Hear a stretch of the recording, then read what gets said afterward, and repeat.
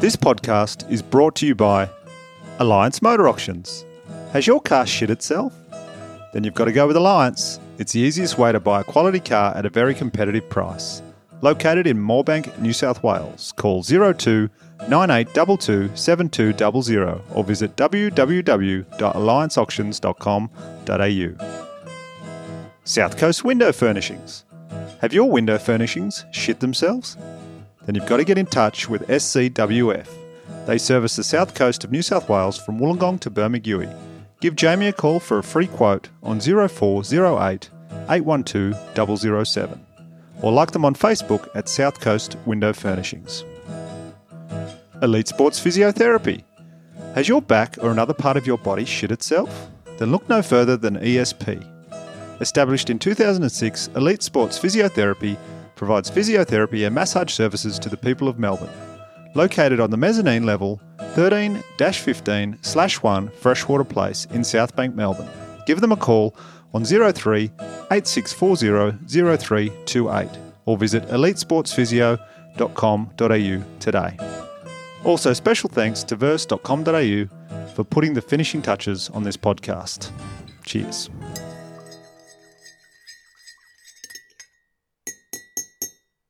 Hello there. Thanks for listening. This is episode 21 of Taking It Easy, so the big 2-1, so I hope you've got a yard glass full of tea there, wherever you may be. My guest this episode is comedian, writer, TV and podcast host Claire Hooper. A regular on our TV screens for about a decade, Claire's introduction to the TV world came quicker than most. And as you'll hear on this podcast, you only really realised that during our chat. This is Taking It Easy with Daniel Connell.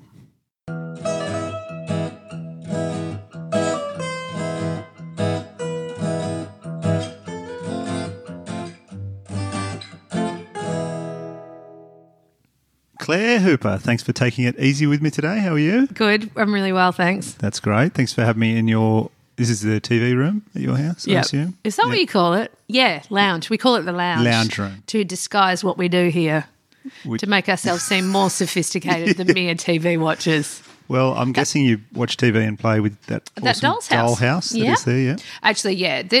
I reckon it's more a playroom than it is a TV room. Yeah. And you wouldn't be able to tell that because I went to such lengths to clean it up before you came over. Great. Yeah. And we also have a special guest sitting in the room with us, the one and only Dusty Dog. Dusty Biscuits is... Dusty Biscuits, their full name.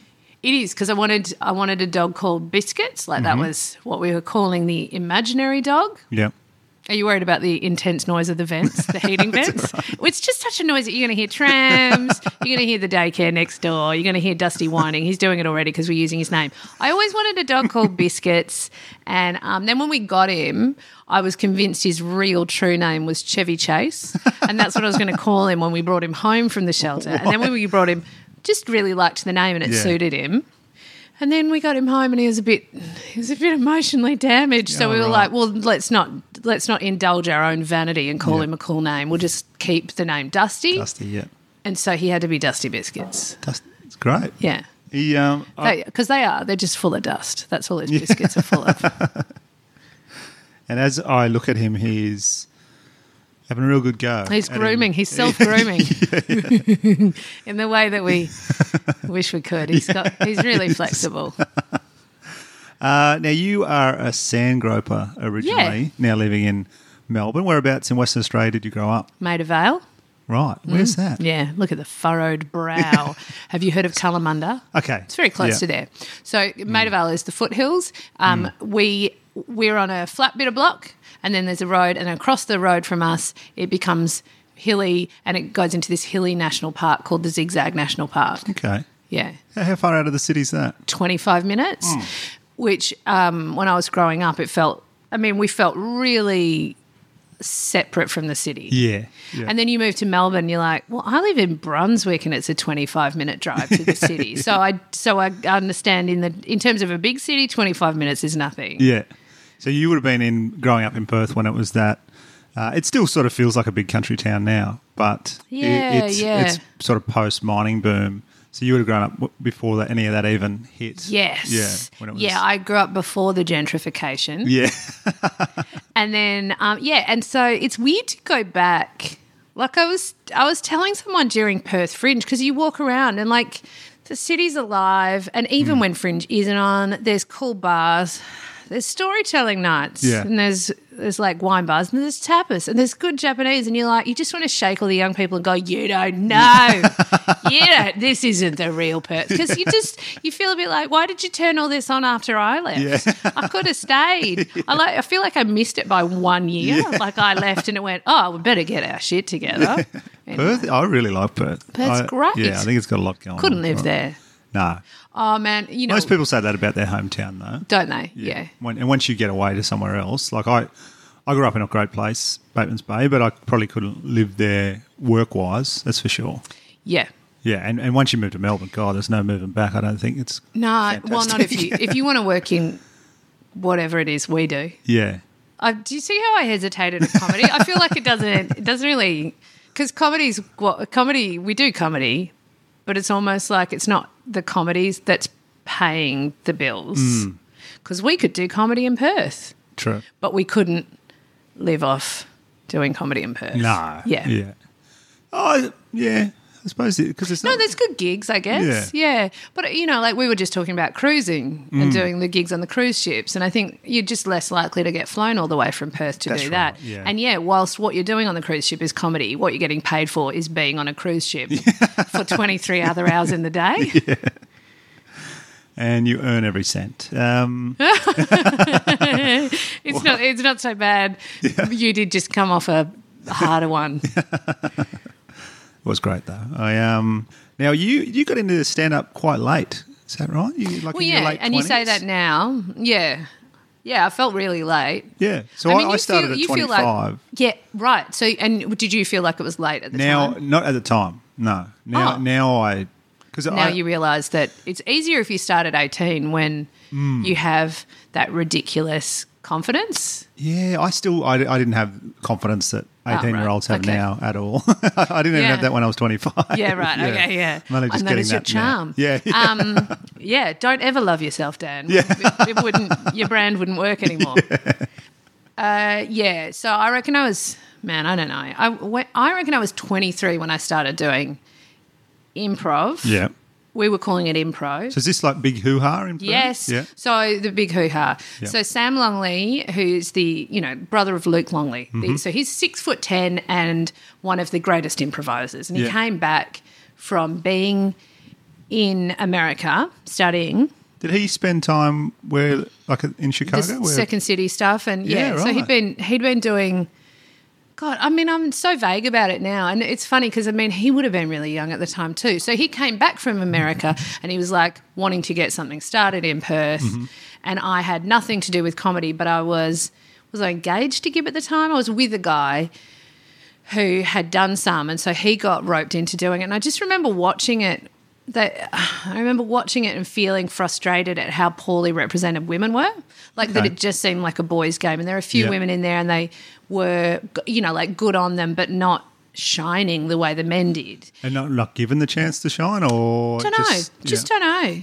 Just don't know how it worked. They just, all right. So from the outside, and this is going to sound brutal, but because impro is essentially like a real geek form of comedy.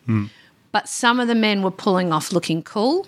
Right. And the women just looked like full geeks. Yep. Like geeks, an old-fashioned word. And it wasn't even... That's me articulating the thought now. That is not what I couldn't have articulated it at the time, but it's that... So the show that I was watching was an elimination-style show. So you'd start with 10 performers on stage and the audience would, by round of applause, eliminate someone each round, and after 10 rounds you'd have your final winner, right? I can see where this is going, yeah. So you... Ladies are getting eliminated. Oh, yeah, ladies were constantly... And so that is partly about... being technically good at improv, but it's also partly about just being someone the audience want to be. Like, who do they love, right? Yeah. Which is what comedy is. Comedy is technical skills, but you also have to be the one person in the room that everyone agrees to look at the same time. Yeah. So, and that's something else as well. So you could call it just a popularity contest, and it's kind of sad, but it's kind of true. Like half of comedy is a popularity contest. Convince everyone that they're most into you. Okay, so anyway, so I would watch this thing and all the women would always get knocked out. I never saw a woman win. And the following year, they ran this show again. The following December, they ran it again, and I begged in. I went, look, you don't have to put me in the show. I just want to come to rehearsals. I want to learn about the art form. But it was like this real sense of like... What had you done before that to give you to? Had you had any sort of theatre background? Absolutely, I had. Yeah. So I didn't. I started off in occupational therapy. I was really academically strong. I reckon there are a lot of comedians out there who are really academically strong and really struggled with the fact that they didn't know how to capitalise on their academic strength. And so I reckon there's a lot of comedians out there who are so excited to have found comedy because it feels like something that uses their brain to its full potential. And yet it was nothing they could have been suggested by a careers counsellor. Yeah, right. So I was like, well, I guess I better do something vaguely sciencey because I was really good at science and maths. Did occupational therapy, didn't work for me. Swapped over to theatre and I felt just so stupid and like, who does fucking theatre? And then got out and, did just bullshit stuff. Did some like in-school show. We're going all over the place. In-school theatre shows, where you go to primary schools and you do a little play about bullying. Yeah. Or I did quite a lot of costuming in private girls' schools or like sort of extra like specialist teaching in schools for drama. Like whatever I could get. But at that stage, did you have no idea what the future held? Did I have any ambition in comedy? No, like I'd absolutely adored it. I thought it was the best magic trick you could do. Yeah. So I loved watching comedy. Right. And so I probably, like if somebody had said, you will be a comedian, I would have been like, oh, my God, that's amazing. But I don't think I had I couldn't see a way that I could do it because how do you write a joke? Like I had no idea how you'd write a joke. Yeah. So And so when I was at uni, when I was finally doing theatre at uni, I made friends with this girl and she and I did talk about how we should both do stand-up. Like one of those things where you have that conversation. And you know what? I think we both bought a notebook and we were like, let's do stand. And then, just neither of us we didn't know how to do it. Anyway, I'm just saying you like keep on one track. So let's get back. So basically at school loved comedy, got to uni, whispered conversations about how I'd love to do stand-up, but no idea how I could actually do it because it's really hard. Studied theatre, came out, did scrappy little jobs, still no sense of trying stand-up, and then watching this improv show, realising that women were really underrepresented and just muscling my way in. I mean, it took me a full year to muscle my way in, but what was the amazing thing, I'm pretty sure, so in that season of a few weeks of that show, I think I won twice. Okay. But that was enormous because it was like women don't win this shit. So to actually be the most... like the final person standing was amazing for me. That's great. And I'm not up to stand up yet. But I met on that show Xavier Michaelides and Jimmy James Eaton, who were like just some of the best improvisers in Perth at the time, but also were doing stand up. Yeah, right. And so they Xavier in particular took me under his wing. Yeah. So what sort of rooms were running then in Perth? Okay, so there was what is now the Comedy Lounge was at the Hyde Park Hotel, which may have been bulldozed. And it was a great night. There was Laugh Resort was running Wednesday nights. Comedy Lounge was running Thursday nights. Right. Pretty sure that was it. Yeah, and then Raw would come over. Yeah, so I started around June of 2003 and then entered Raw 2004. So, and I remember at the time feeling like that gave me this amazing advantage. I was like, oh my God, I've been doing it for 6 whole months. And then now I'm like, oh shit, people work on their stuff for 3 years before they enter Raw. I was an idiot.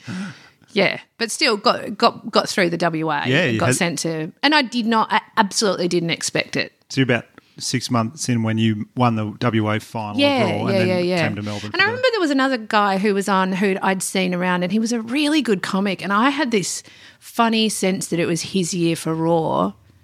As they announced my name, I really felt for him. I'm like, it must have been really close and that must feel fucked for him because it was meant to be his year. Right. What is he still? No, going? He's not still gigging. No. Quit after that night? No, he did not quit after that night. He kept doing it. We gigged around town together. He was really good. He was really good. But I wasn't going to say no. No, absolutely. There you go. Here's a helicopter. Can you hear the I can hear helicopter? that, yeah. It's a very noisy place to live. So you won the WA Raw final. You come to Melbourne to do the Raw national final. How long after that did you move to Melbourne? Okay, so first I moved to London Really? for complicated reasons. Right. And I moved I think I moved at the very end of November, which is such a good time to test out London, right as it's like down to 4 hours sunlight and 3 degrees in the mornings. It was so I had this sad... I walked into a job at HMV, but literally that's how it was in those days. Like I had a piece of paper in my hand and I walked in and went, do you need anybody? And it was Christmas. So they were like, yep. And then I walked into this ridiculous job and I was gigging at all the shitty open mics at night. And then, okay, so here's how it went down. Comedy Zone. Yeah. Did you do Comedy Zone? Yeah. Yeah, right. So Comedy Zone's this great thing. If you're a fairly promising comedian but still at the start of your career, Melbourne Comedy Festival takes like 4. They do about 5 now, and they put on their show during Melbourne Comedy Festival. It's a really good get. That's awesome, yeah. So Toby Sullivan was looking for someone at the time, and I was over in London, so couldn't do the Comedy Zone audition. Mm-hmm. So he's like, can you send me a video? So I talked to a girl at work who's got a video camera, and I'm like, can you come and video me, please? Like video camera, because you couldn't do it on your phone in those days. In those days. And then I find this open mic using a landline and a Time Out magazine. You know, like I call an open mic and I get this gig, and then we get lost going there and we have to stop at McDonald's for McFlurries to get up our strength, and then we eventually find the gig and there's like 5 people in the audience and it's on a boat, and the guy who's running the gig it's his 50th birthday and he's really, really drunk, and he and his friends are yelling at us and like as in heckling the acts, and it was so hard, and it was this terrible, terrible video that I sent Toby Sullivan, and based on that he was like, I was like, well, I've got no choice. I've got to pop this in the mail, so I did. You and he obviously went, dub some laughs over it. Yeah, right. Yeah, so I sent it, and I can't understand why that got me the gig, but it did. Great. And so when he called and said, do you want to do Comedy Zone? It was like just the excuse I needed to get out of London. I was like, London's going so well, but yes, I will come home. And so I moved back. Yeah. I did Comedy Zone, moved back home to Perth, wrote a show, performed it in Perth, brought it to Melbourne Comedy Festival, got some interest from the show. So my first solo show, so it wasn't until 2006. So basically from the point of doing Raw, it actually took me 2.5 years to get there. No, is that the maths works? Yeah, that sounds right. Yeah, it felt quick. It feels quicker when you look back, but I'm sure it felt like a lifetime at the time. And that first show you did was called O. That's right. Yeah, and it was about. I didn't know this about you. I obviously do a little bit of research. I've known you through comedy for a little while. We've chatted a lot, but I didn't know the reason you wrote that show was because you found a goiter. Yeah. Yeah. And so where? So all a goiter is an enlarged thyroid gland, like a nodule or multinodular goiter. Mm-hmm. So it means the thyroid, that is this little bow tie at the base of your throat, starts growing for whatever reason, and it'll just be something to do with the like hormonal feedback loop. So either so some people with a goiter are producing too much thyroxine, or like too many of the thyroid hormones, and some people are producing too little, and because it's producing too little, the thyroid tries to grow bigger out of compensation. Okay. Anyway, it's like. And did you feel it? I was doing a kids show. I was playing a little mouse in a really good with Sam Longley. He was it doesn't matter. The point is, I was in this amazing kids show. He was not a mouse. He was a lion, and he was very funny. So I was doing a kids show, and I was putting on my makeup, and in the mirror I could see this lump, and I was like, oh, well, that's come up fast. The doctors explained that I probably just hadn't looked at my neck for ages. They don't come up fast. And then, they just, like, the endocrinologist was like, look, we have to take that out, but it's very close to vocal cords. So there's there is some risk to the vocal cords. And it was a really small risk. It was like 2% chance of damage. It's really like not a very high risk, but it made me think all I've got at the moment, like all I've been investing in is my ability to speak. I've kind of got nothing else going on. Here's the thing. I found out about it before I started stand-up, and because he said there was risk to the vocal cords, I just ignored it. Like, and there was kind of like the basic message was, this is your hormones are fine, you can breathe, this is non-cancerous, so just leave it for as long as you can because the surgery is invasive. Okay. And then so the show... But if it got really big, wouldn't that be harder and more damage to the vocal cords if it was bigger? Yeah, that's a really good point, but apparently not. Okay.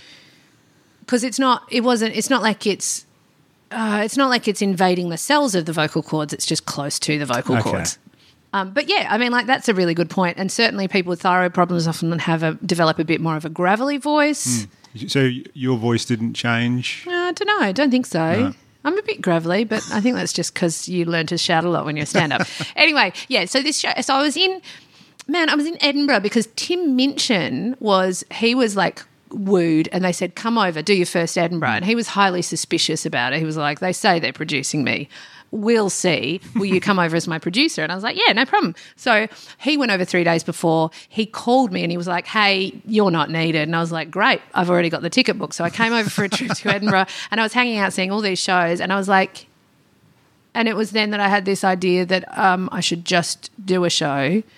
If I get the surgery and my voice is damaged and I can't do what I do, let's get a show written that I can perform in perpetuity because it's all recorded and I don't have to use live voice. And so it was whilst I was in that Edinburgh environment watching all the different weird offerings, I was like, yeah, that's what you want to do. Okay. Don't just do a regular stand-up show. Write the show that you can lock away in the vault for if you ever lose your voice. But this is your first solo as well, isn't it? Yeah, I mean, it was stupid. Just do a real show. It's still a big, it's a risk, but it's also very cool and that you thought something so different for your first show. Like, I don't think many people are doing... for your first show, you normally do your best material up to that point. And you've just taken it apart and written a whole new thing on. So, I mean, maybe that speaks to the fact that I still didn't think of myself as a stand-up or exclusively as a stand-up. Or I don't know, like maybe I wasn't thinking in stand... Because I was still doing scrappy bits of everything all over the place. And, I mean, like I'd gone to Edinburgh to be Tim Minchin's producer, which is a ridiculous thing. But it was amazingly, so 1 year later I was in Edinburgh doing that show at Gilda Balloon at midnight, which is, as you can imagine, the most important time to do comedy. And Karen Corrin told me, come back, but do something. Yeah, don't do something so silly next time. I can't remember how she phrased it, but she was just like, why don't you just do a proper show next time? I'm going to Gilda Balloon this year.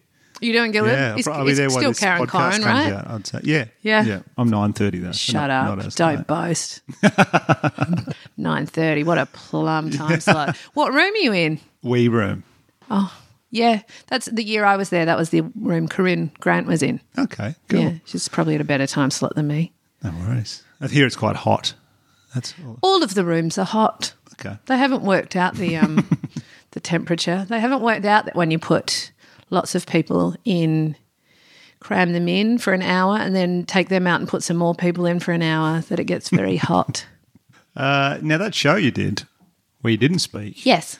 You were nominated for Best Newcomer at Melbourne. Yeah, that was a real surprise. I did not think I was on anyone's radar at the time, what with my 6 people in a night at 6 p.m. in a room, 120-seater, I'll have you know. Really? Well, it was what was a 6 p.m. in a 120-seater. What was the venue? I was at Trades Hall, Old Council Chambers. Oh, yeah. Beautiful. Had they done the Comedy Zone in there the year before? No. I did Comedy Zone in that I did room. Comedy Zone in Vic's Bar. Ah, okay, yeah. In the bar attached to Victoria Hotel. Yeah. Yeah, it was a great surprise. So it was a weird thing because I must have averaged 6 people a night. It's brutal. It's just brutal. And I had a big bill and I didn't realise anyone. So obviously Comedy Festival people were coming and then obviously the people who ended up being my management were coming and then obviously like the Rove people came because I got offered a Rove spot out of it and it was just so essentially all I was doing, like nobody saw it. I just was auditioning every night for somebody different in the industry. People say like these horror stories of starting out at festivals and doing crowds of 6 and 7, like I did 2s and 3s early festivals, but I don't think it's I don't look at it as a bad thing. What did it feel like at the time though? I didn't really, I just kind of had been told to expect that, so I don't think it was a surprise. Yeah, good on you. But so I kind of enjoyed and it's nice, like it kind of prepares you for... I reckon it teaches you that ability to just keep putting one foot in front of the other with a smile on your face, regardless of how, and ignoring how bad things really feel. Yeah. Like it teaches you that amazing disconnect that you need when you go into gigs where people where you've got to stay on for 20 minutes to get your pay and you've driven half an hour, so you got to get your pay. Yeah. And clearly nobody wants to hear from you, but you just just put the smile on, keep going through the motions. Like it teaches you that, which is so vital. Absolutely. And I'm going to Edinburgh for the first time this year. I've been told, Is this your first time? Yeah. Yeah, so people right. are like, oh, it's tough. And I'm like, I've done that in Melbourne, 2s and 3s, and so Can you go back though? Yeah, I can. Yeah, because I've been fantasizing about it, which just makes so much sense. Because I've got a 2 and a 4-year-old, and my kid's about to start school next year. Let's just plan Edinburgh. Also, I've got a huge mortgage. What a great idea! Let's go and lose 10 grand anyway. So I just keep fantasizing about it. It's this weird sentimental attachment to the idea of Edinburgh because I did and imagined coming back and never got back again. Right, and that's 2006. I haven't been back to perform since 2006. Right. Well, you've got plenty of time. Once the kids are older, you can do a family trip over. Shut up, and then I will be too old to do anything. I'm too old. Maybe your voice will be actually gone by then when you're older. Maybe I'll pull out the old show. Thanks, Dan. Just sit on the stage. But my point is, Cal was like, "Are you sure?" Because what she was saying that she's now gone back a few times, but she's like, I'm flying my own show. Yeah.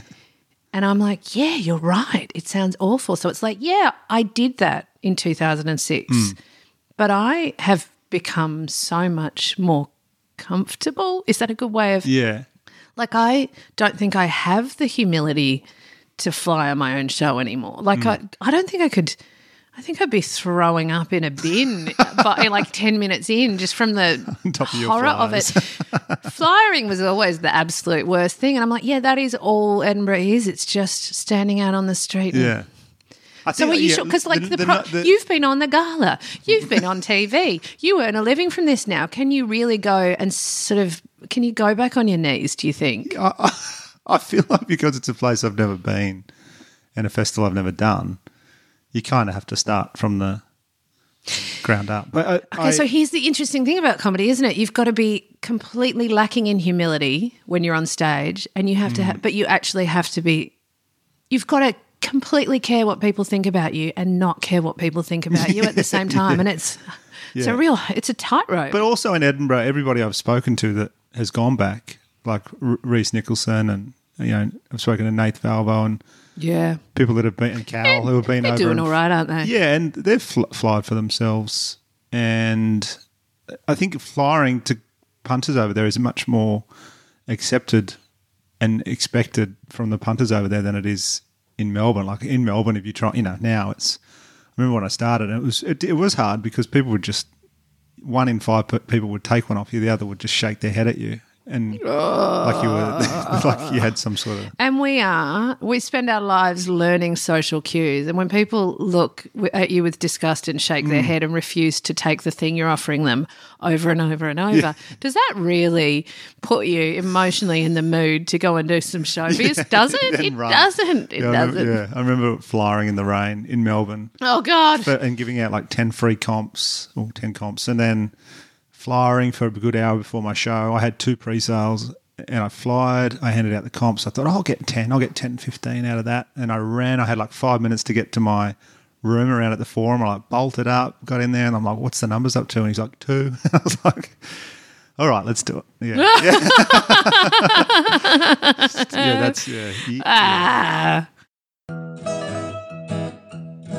You're listening to Taking It Easy with Daniel Connell.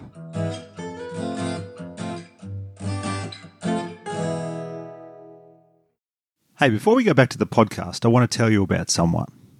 That someone is Melbourne-based photographer Nicole Reid. One of the most sought-after photographers going around, Nicole has taken photos for all sorts of people. Comedians like Peter Hellier and Anne Edmonds, musical acts like the Hilltop Hoods, and sports stars like Buddy Franklin. If you want to see how great her work is, I suggest you head over to her Instagram page. It's Nicole Reid Photographer. While you're at it, you may as well jump on her website, which is www.nicolereid.photography. Get in contact and book in a shoot today. Now let's get back to the podcast. So 2006, you do your first solo show. Okay. And then not long after this, Good News Week comes along. Okay, so the order of events is did the solo show, took the solo show to Edinburgh, came back from Edinburgh and got the wink from Token, moved to Melbourne, officially signed on, and within a few months they had me on Ted Robinson's ABC show, The Side Show. So it was on ABC TV with Paul McDermott. Yeah. That was a year of that. They expected it to go for longer, but there was a sort of change in management or something at ABC, you know, the way things just disappear. Absolutely. So there was 1 year and it was the most glorious thing, and to me it was like, oh wow, I did this. Like as in, I guess I hadn't thought that anything better would ever happen. Do you know what I mean? Yeah. Like being an actual comedian on an actual comedy show, a variety show on television. I was Yeah. like, this is the thing. And then so it was absolutely bizarre when, after that finishing, Channel 10 decide to put on Good News Week again. So that is the phone call where you're like, am I dreaming? Which sounds like a melodramatic thing. Like that seems like a silly thing to say, but you imagine I watched it on television and it had finished. Yeah. So to be offered a job on a thing that you loved that's finished is like, I couldn't even write this as a fantasy scenario. Yeah. So absolute. And I don't think I was quite ready, but I just, duck paddled, duck paddle, like my little feet were paddling. And by the time we wrapped 3.5 years later, I was like, could we do this again? I think I get it now, but whatever. When I was doing some research on you for this, because I watched Good News Week Yeah, right. in 2008, and Wow. I enjoy it. I was a show I watched every week, and watching you on there, I wouldn't have thought you had only got into the game like 4 or 5 years previously. Like I thought, like Oh my God, think about it. So yes, It was 2008. Yeah. I'd done Raw in 2004. yeah, Oh so- my God. So that just doesn't, that is quick. Shit, no wonder I felt a little out of my depth. Because I literally was. You're meant to Yeah. have a decent, you're meant to have a bit like more. you look comfortable because watching you, and that's what I'm saying. When I did this research, I was like, far out. That is crazy. Like you looked like someone that maybe had, maybe 10, 15 years had got you to that point. You're You know so what I mean? sweet. But But you've got to consider that I was doing shows about bullying in primary schools and then running running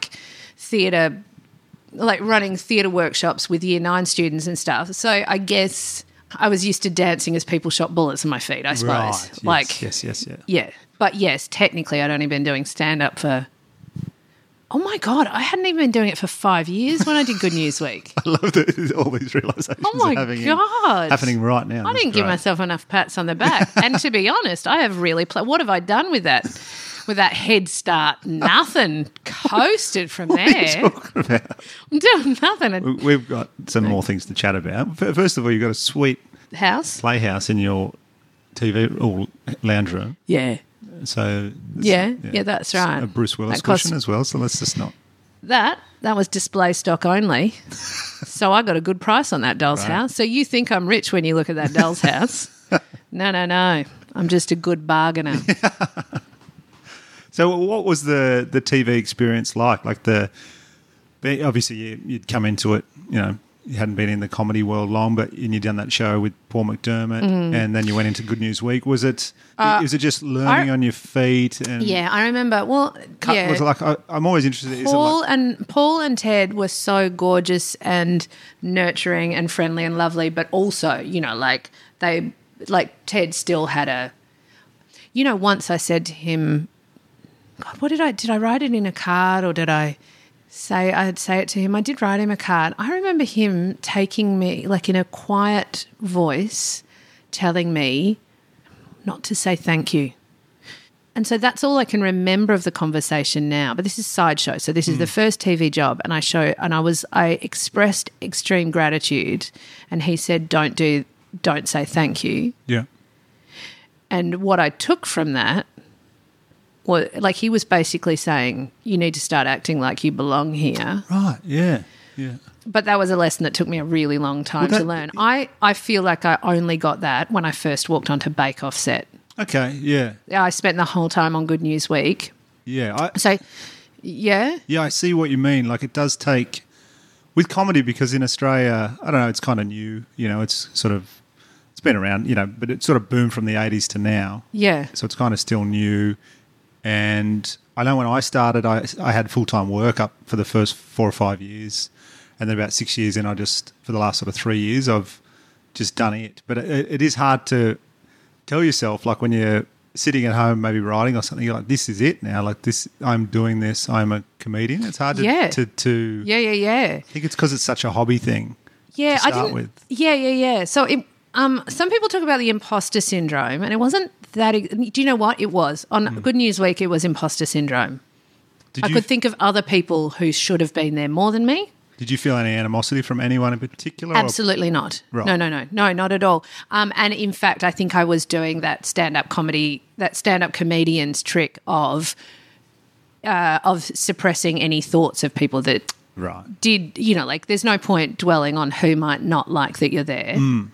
And I think back, and especially now that we've just had this conversation, there would have people would have been like, how the fuck did she get that? Like of course people. So, but I did not have mental space to think about that. I was having enough trouble sitting in the actual chair in front of the actual cameras and coping with the fact that Paul and Mikey had done this for a million years and knew exactly what they were doing, and I was keeping up, and I really did struggle to get a word in the first sections of the show. They were very generous, but I still didn't know how to speak up and get my first lines away. Right.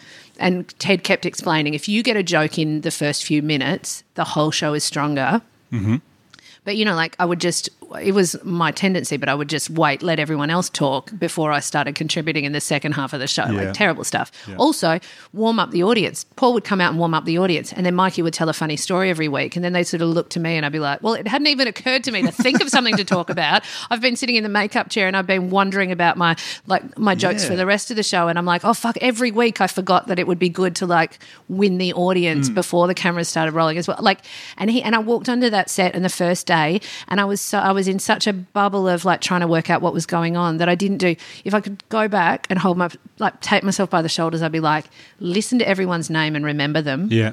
Because there wasn't even a sense that there would be next week. It wasn't that I expected to be fired. I couldn't even think to next week, and the fact that this might be an ongoing thing. At the end of 3.5 years, I remember there was sort of 1 or 2 people on the crew who'd been there the whole time, and I knew their name, but I wasn't confident enough to use it because in the first week I'd been introed and I had my pupils were like pinpricks in the first week, so I couldn't hear names. But it's I wish I'd listened to Ted when he said, don't say thank you.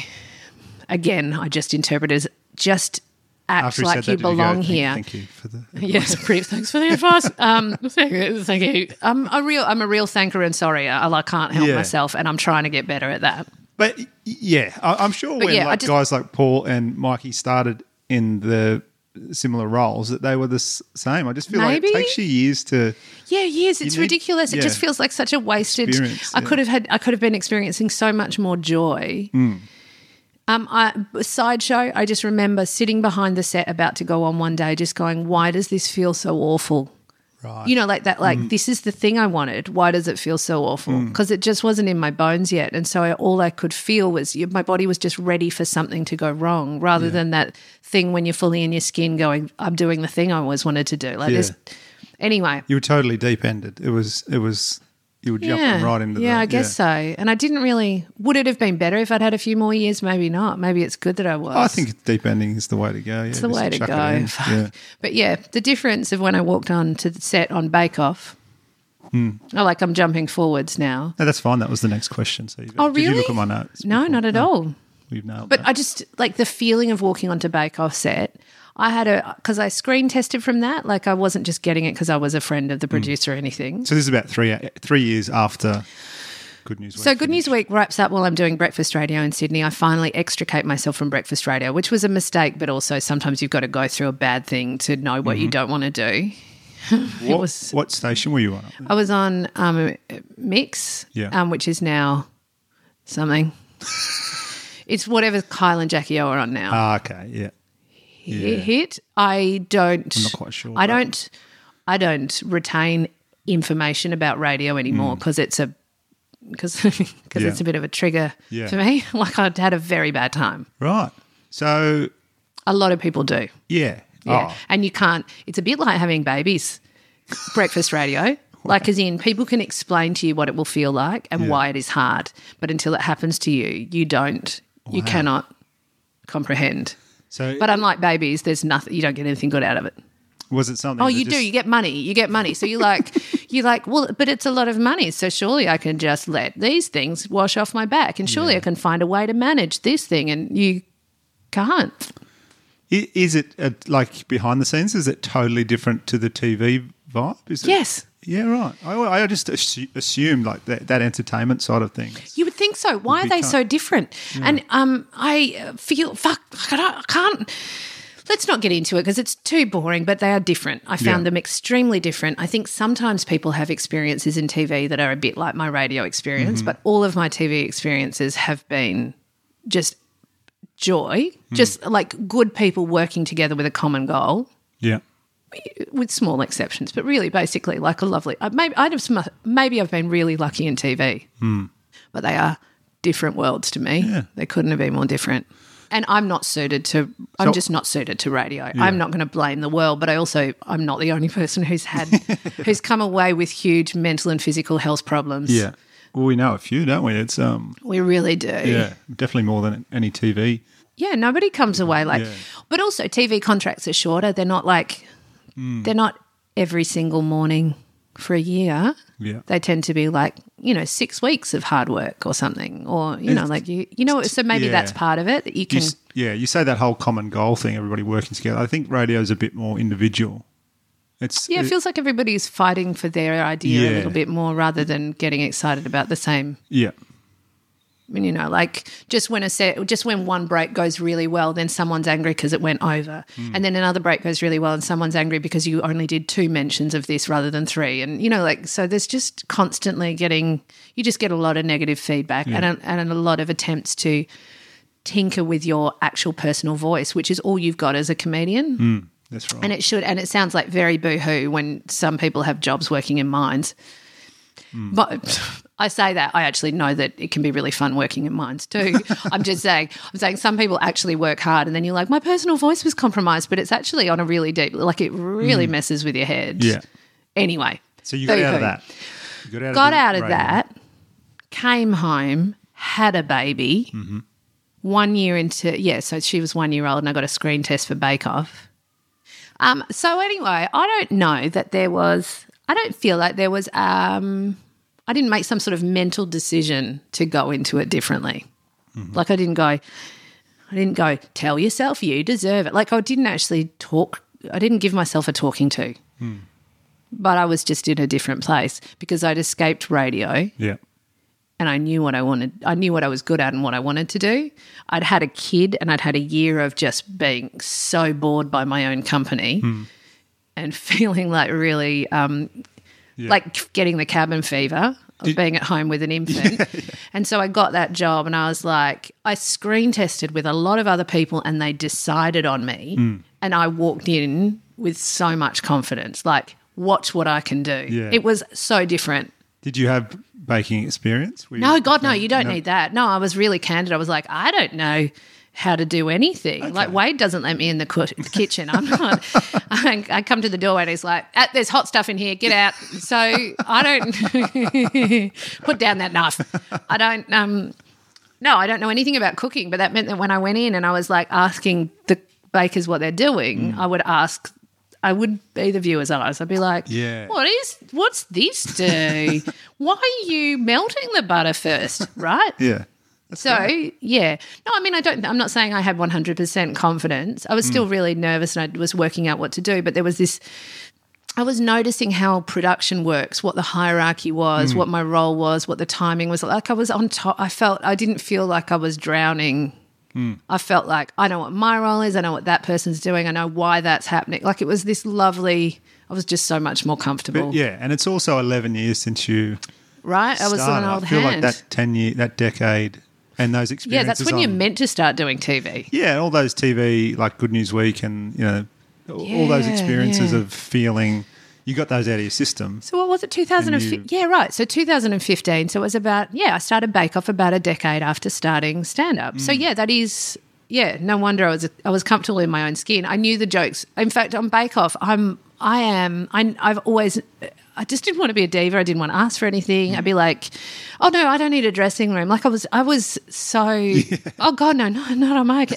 Oh, no, I don't need the cab charge. It's fine. I'll just get the bus, right? Like I was always that. And on Bake Off, I'm more like in the Bake Off finale that we just shot, they'd written me a script as part of the winners announce, and I just like into my little earbud like a total pro. I'm like, no, the grammar's wrong in that. I'm going to rewrite it, and then I just go quiet and then I'd say a completely different thing, and the producers are fine. Yeah. What I've learned is it's actually they quite like might be a stretch, but they're comfortable with you pushing back. Yeah, and I never would have done that before. Yeah.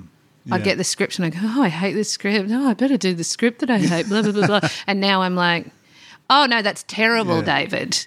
I don't like it at all. I'm going to rewrite it. And they let me because they're like, well, seems like she knows. Do you feel like that's something you also get just from getting older? Like you just... Yes, yeah, and also having a baby. Yeah, you're like, no bullshit anymore. Yes, yeah, we do not have time to be nice. We're getting things done. Yeah. I'll have a dog and 2 kids and I will talk to you like I talk to them. Yeah. I can totally see that. I just feel like a lot of comics have a turning point where they just say, fuck this. This is how we're doing it. Oh, my God. I remember it happening to Tom Gleeson. Right. I remember having it to Edo. I had Edo, oh, my God, Ed Edmonds on this podcast, and I just remember watching her at shows, and she was always funny, but then there was just this thing that clicked, and she just was like, there is an actual don't give a fuck that has to happen. Yeah. I've got that professionally on a TV set a bit more now, but I don't have it on stage yet. Right. I've had, 10 years in, I had it a bit, Dan, but not enough. I know that hasn't happened for me on stage yet, and I say yet like it may never happen. But at least it's happened professionally. It's happened professionally on a TV set at least. That's good, yeah. Yeah, which might mean that I'm meant to be a TV presenter, not a stand-up. Well, you don't know. You still got to keep saying. You've got to do a bit of everything. Absolutely. But maybe that's what I'm meant to do. So on that, I've watched a little bit of Bake Off. Yeah, that's right. You and Laura watch it a little bit, right? Well, she watches it much more than I do. Okay, but I'll sometimes just be in the room when it's on. And I'll see you. I'll be, there's Hoops. Watch this for a bit. And Mel, of course. Yeah, Mel's so good on it. Yeah, it's really entertaining, but I'm curious, like behind the scenes, do you know when a series starts? Like, can you look at all the competitors? Great question. No. Yeah.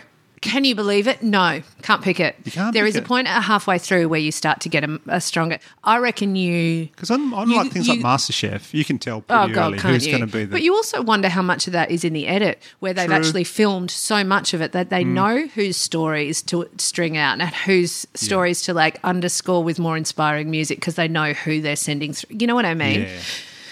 So we're not in the edit room. We're in the actual, that first day I'm meeting them for the first time. No idea who's gonna be good. You do get, so within the first episode, you get a sense of maybe a third of them who you're like, there's no way they'll win. Yeah. And you get a sense of a third of them who you'd be like, I'd be surprised if they don't make it a long way. But that's about as good as you get. And this year, the season that you haven't seen yet, it was really exciting to Mel and I because at halfway through, we picked the final 3. Okay. But we've never been able to do it. So either we're getting better or the final 3 were more clear standouts or it was just a fluke and we got lucky. Yeah. How long do you shoot for? Is it all just shot? It's called 10 weeks, but there's enough compression of the shoot that we can get it wrapped in 6 weeks. Yeah. And where is that lovely building that they do? Oh, it's amazing, isn't it? It's built, it's like put away. Oh, really? Yeah, in between. So they built it on site that's cool. and then they put it away in a storage facility. Yeah. So it's a place called Dame Edith Walker Hospital. Yeah. It's hard to, there's actually not many things to compare it to in other states. It is like in Sydney, people might know Callan Park, which is also another former hospital grounds, heritage listed. Mm-hmm. And so it's just randomly in the middle of residential area where the houses would be very expensive. And you're like, how on earth is this not turned into apartments? But it's just, rolling like an acreage with rose gardens and heritage houses on it, surrounded by water. That's where we shoot. Yeah. And I wonder why I enjoy it. Because it's like, boo-hoo, we do 14-hour days, but you watch the sun come up over the rose garden and there's the smell of fresh bread baking, and it could be worse. Do you get to take baked goods home? The official rule is that the things are kind of kept for pickups until the next day, as in maybe a shot got missed of one of the food items. But Have you ever taken a bite out of something that needed to be shot again? Right? But no, we get really good at getting snacks. Yeah. But also, this season I didn't eat many of... Right. Oh, no, what am I talking? Yeah, I ate heaps. And especially when it's a technical bake. So it's like one of Matt or Maggie's really fancy recipes. Yeah. And everyone's made the exact same thing. And at the point where they announce who's are the exact best and they're number one, you can just see everyone in the room like work out who's going to get to that plate first when filming wraps. What's the best thing you've eaten on that show? Is there something that just stands out that you bit it and chewed it and just thought that is the ants pants? Like a custard tart or something? You can imagine 4 seasons now, so many. Can you imagine how hundreds and hundreds of things I've tried? So it's actually quite hard to pick one thing out. Yeah. But the one thing I remember still is, and it might have been season 2, one of Maggie's technicals was fig rosemary walnut bread, I think, like a baguette. Okay. And I remember reading it and just going, boo, boring, next, right? And then when they were all baking, I was like, hang on a minute. And then when we ate them, I was like, can I eat it forever? Because there's like a good bread. Yeah. But I'm also like, stop putting sweet stuff in your savouries. Yeah. So like fig, Maggie beer, stop being a Maggie beer cliche. It was amazing, Dan. So I still think about that bread and wish I could eat it again. Okay. Yeah. I would find it hard to believe anything I would eat on that show would be better than a custard tart from the Charlton Bakery in country Victoria. You're trying to get sponsored? I wish. If they're listening, I would gladly take some Where free is that custard place? tarts. Charlton. It's like on the road, on the way to sort of Mildura. Okay. Out on the, okay, great to know. Yeah. I don't go in that direction much, but I've locked that down. Getting towards in the my brain. Mallee region of Victoria. Yeah. All right, so you've just shot third... So we just shot the fourth season. Yeah. Can you believe it? Yeah, really look forward to checking that out. Another little venture you've got going at the moment is a podcast. Yes. And it's called The Pineapple Project. Yes. Which I'm quite fascinated by. I confess I haven't listened to it yet, but after researching last night, I think I'm going to listen to it because I'm at that stage of my life where I need to get my money. We could have... I wish we had more time. We've never run out of time. We are. Yeah, money. It's okay. So it's been huge for me. So it's a podcast about giving people tips on how to control their money better. Yep. From your similar to how you were on the Bake Off, you were just a punter's view. This is a similar thing. Idiot's view. You're not an expert on money, but not at all. Yeah. And there was a bit of a fear. It's like, I don't want to be somebody that people call when there's a finance story in the news to comment. I do not want this to be on my dance card. So I feel bad because the way the podcast has sort of presented itself, it looks like it's my podcast. It absolutely isn't. Like, I'm the face on the tile because I am the guinea pig of it, but it's actually masterminded by Monique Bowley and Rachel Fountain and Emily Stewart from the ABC with Monique put this amazing thing together and then they found a host. And I was like, oh, my God, I'm terrible at money. And they went, please come. And I'm the person that they needed. I mean, just... I guess like the most concise way of explaining, I had 4 credit cards with 18 grand credit card debt on it. Yeah. And one of the episodes was credit card debt. And there's a lot to discuss about that. There's average credit card debt in Australia is 4 grand, which doesn't sound like much. But if people are hovering at an average of 4 grand, that means they're paying interest on 4 grand every year, where if they could just get rid of that, rack off the credit card and live on zero, then they're not just handing over the interest payments anymore, and yet they're really like their baseline is 0 instead of their baseline being 4 grand. Yeah. Everyone knows that. So one of the things Pineapple Project dealt with was it's all stuff that people know, like we should probably know how much is in our super and care about it. Nobody knows, nobody cares. It's not a very sexy message, superannuation. But that's the thing, people don't. Yeah, it's your money, like you earned it. Yeah, roll them together and I've lost so many dollars in fees from having like so many little jobs and it just dissolving because I just never have my shit together. And so every ep is about something that people are they're not getting their shit together. One of the things is women are not asking for raises as much as men and they're living on less money. Yeah. And I mean, your house, if you get an extra $50 in your pocket a week, $50 is not that much. You get an extra $50 in your pocket a week, your household budget can be you know, like Oh, yeah. Especially if you're living on the line, like in $50. well, and a lot of people are. And so Wade and I were at a point, like our mortgage on this house is huge and we just had 2 kids. So the credit cards had just gotten bigger and bigger because we're just trying to get through the fact that when I'm the primary earner but I'm having kids, we really ground to a halt. And so all the things that I ignored about our bad finances had gotten knotted and gnarled and in terrible shape. So I was in the perfect place. And Pineapple Project saved us. We went like 6 months and all the credit card debt is gone. Great. And the household budget is on track. And we're in such a good place now. And you have this low-grade anxiety knowing that you are ignoring a lot of financial problems. And then when you just turn around, face them, clear them, and then you turn back towards you face forwards again and you no longer have anxiety about what's behind you. Do you know what I mean? Absolutely. I'm using it. It's a really clumsy metaphor. I read the Barefoot Investor.